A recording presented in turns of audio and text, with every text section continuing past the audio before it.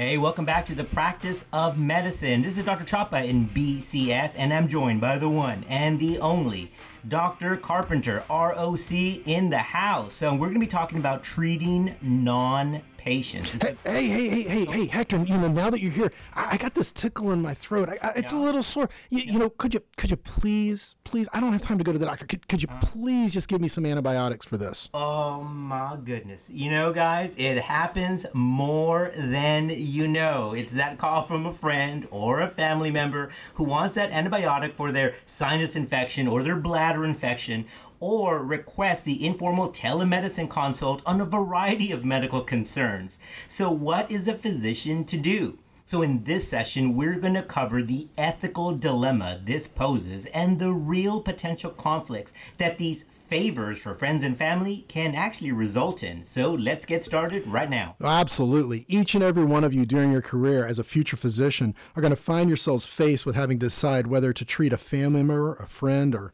even yourself. Yep. Numerous studies have shown that treating family and or friends is a common practice among physicians. This includes both a formal patient-physician relationship or the much more common informal structure.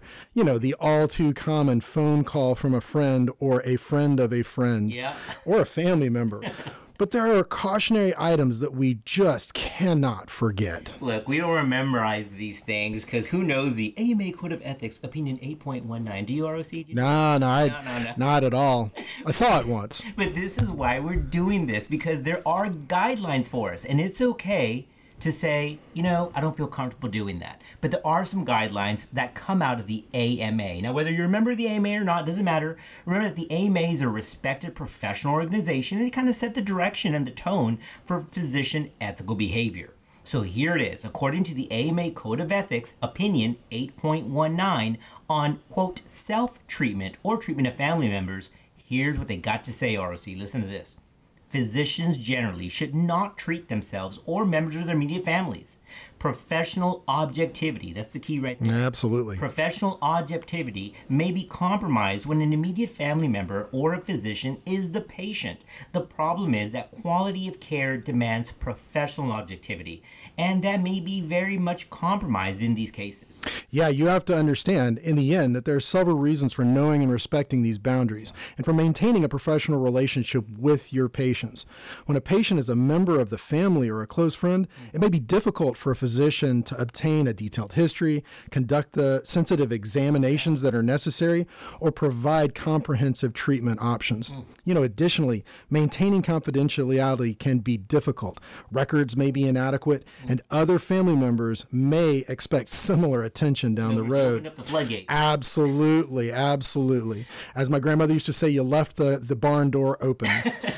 Also, a patient who is treated by a doctor with whom there is a personal relationship, either as a friend or a family member or a spouse or child, may not give accurate information or an exact history or pursue a second opinion or alternative treatments simply because they feel that it is inappropriate to question the care of a doctor that they know out of obligation. Similarly, a physician's objectivity and judgment may be hindered if they try to assess and treat their own medical conditions. Physicians may also fail to probe sensitive areas when taking the medical history. Additionally, physicians may fail to probe sensitive areas when taking the medical history and or fail to perform intimate parts of the physical examination that are truly necessary. Yeah, think about it. You don't want to do an exam on your mom, dad. Yeah. Why do you have to go there, man? I tell you, I'm not going to say it happened, but it happens. Similarly, patients may feel uncomfortable, of course, who wouldn't, disclosing sensitive information or undergoing any kind of physical exam, especially if it's an intimate physical exam, especially when the physician is somebody that they know. And this discomfort is particularly true when the patient is a minor child. That opens up a whole other set of issues.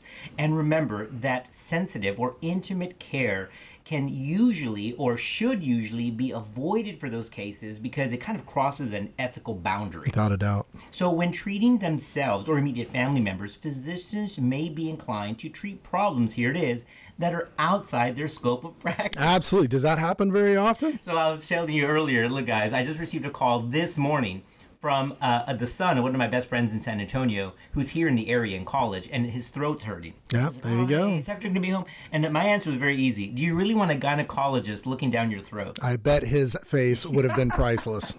So again, it's just there's things that we just shouldn't do. Now remember that there may be unintended consequences at stake here as well. If tensions develop in a physician's professional relationship with a family member, perhaps as a result of a negative medical outcome, there may be difficulty that can be carried over into the family dynamics. So remember, what would happen if we gave a wrong diagnosis? Absolutely. You got to see Uncle Timmy every day. That's it. Watch those unintended consequences. Now, ROC, how does this get into patient autonomy? Yeah, you've really got to consider that, because in the end, patients have to be able to make decisions on their own, and they have to be able to make them in a truly informed fashion. So we also have to think about what is relevant with regards to physicians' attempt to treat members of their immediate family members.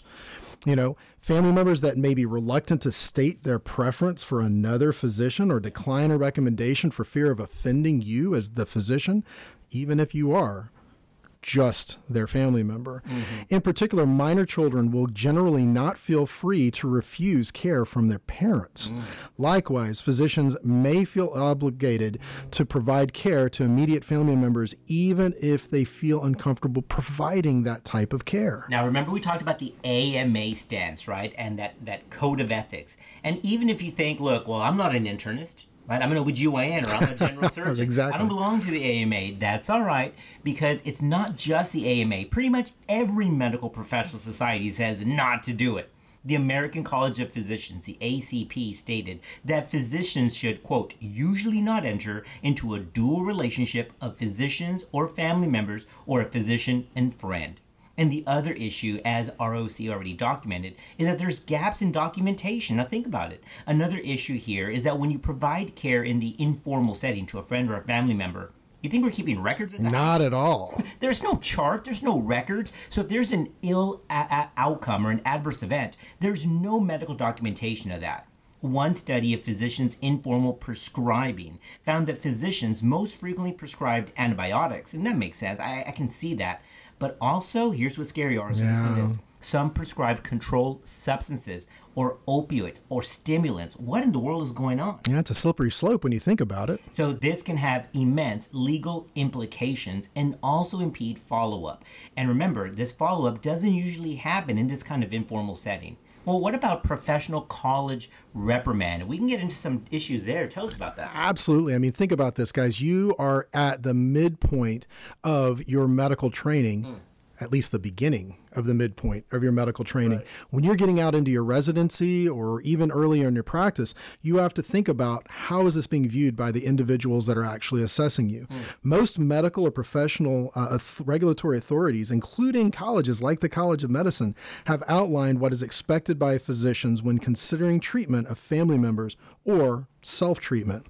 They generally cite concerns for quality of care and state that there are occasions where this practice is acceptable, but those occasions, I mean, honestly, Hector, they're really, really limited. As well, most colleges have policies on prescribing. Often these are similar to the policies for treating family members or friends. Physicians should not write a prescription for themselves or family members for controlled drugs or any drug that it can be found to be addicting or habituating, even when another physician is in charge of managing those medications or may have started the original prescription. What am I talking about there?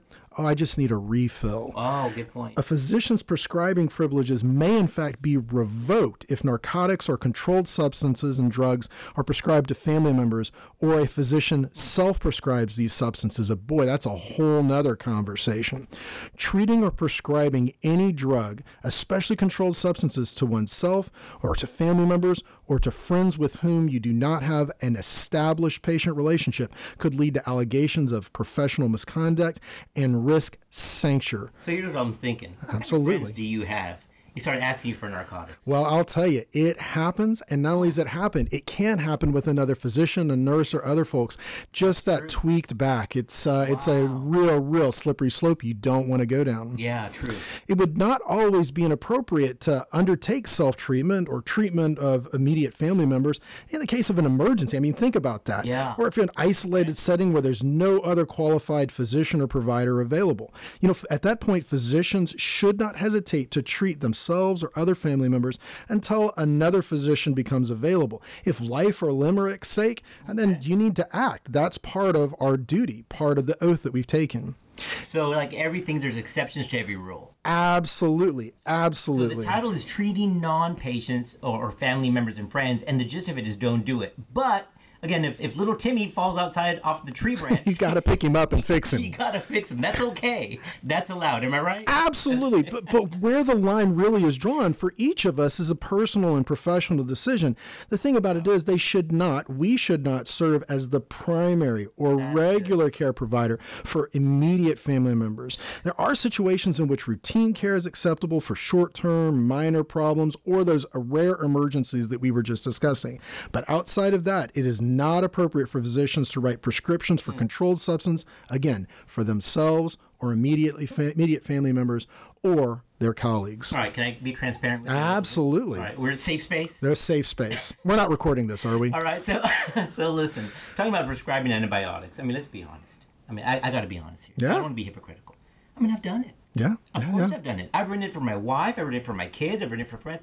Because this is why it's real world. It's hard to say no. It's absolutely terrible to say no in some instances. And every time I've done that, I'll tell you, I've always had this thing behind me going, I wish I don't have some kind of reaction. Well, how am I going to know? Sometimes they're out of the city. Hey, Hector, they send me this on text. Yep. They send me, and this is how real it is. And I've started to be much more cognizant of it, and I've gotten okay with saying no. Absolutely. One of the things that you've got to consider is not just how is a regulatory board or your school or the dean going to consider this.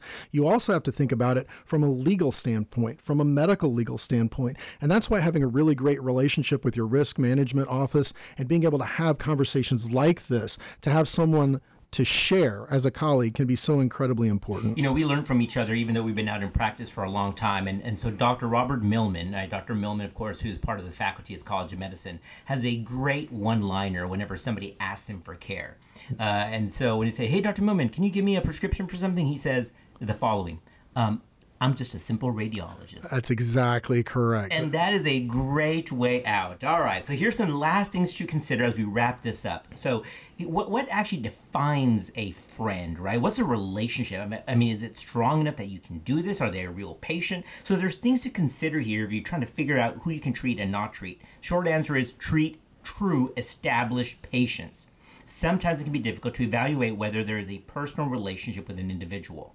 So when this occurs, the doctor or the future physician should consider the impact that knowing the individual personally could have on the quality of the treatment that should be provided. So here are a few questions that may help physicians determine the nature of this relationship with that individual.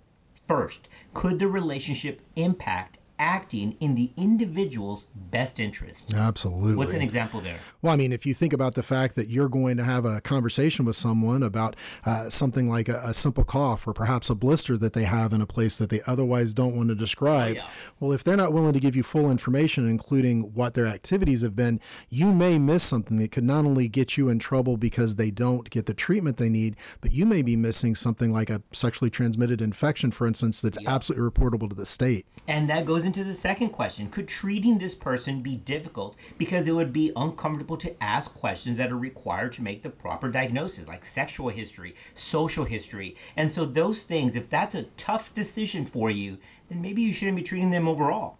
Next is, would the relationship with that person make it difficult to maintain patient confidentiality?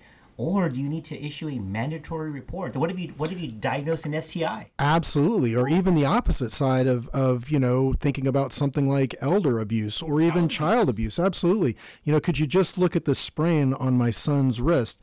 If you don't really look around, you may be missing a lot of other bruises and prior injuries. Now, there's one more thing that we should be considering here about how this relationship goes into play, if we should treat a person or not, ROC. What about that?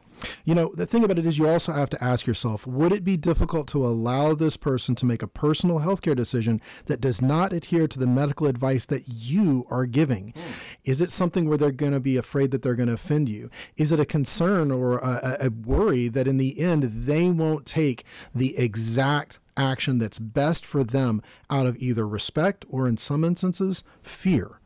Well, fear never really leads to good decisions. And that's why we want to, in the auspices and ideas of autonomy, we want to give people the option and opportunity to make well-informed decisions. Guys, this has been the Practice of Medicine. We're trying to keep you all safe and out of harm's way, getting you ready for your future medical career. So I'm Dr. Hector Chapa. I'm Dr. Rob Carpenter. And we'll see you next time on another episode of Practice of Medicine. Gig 'em.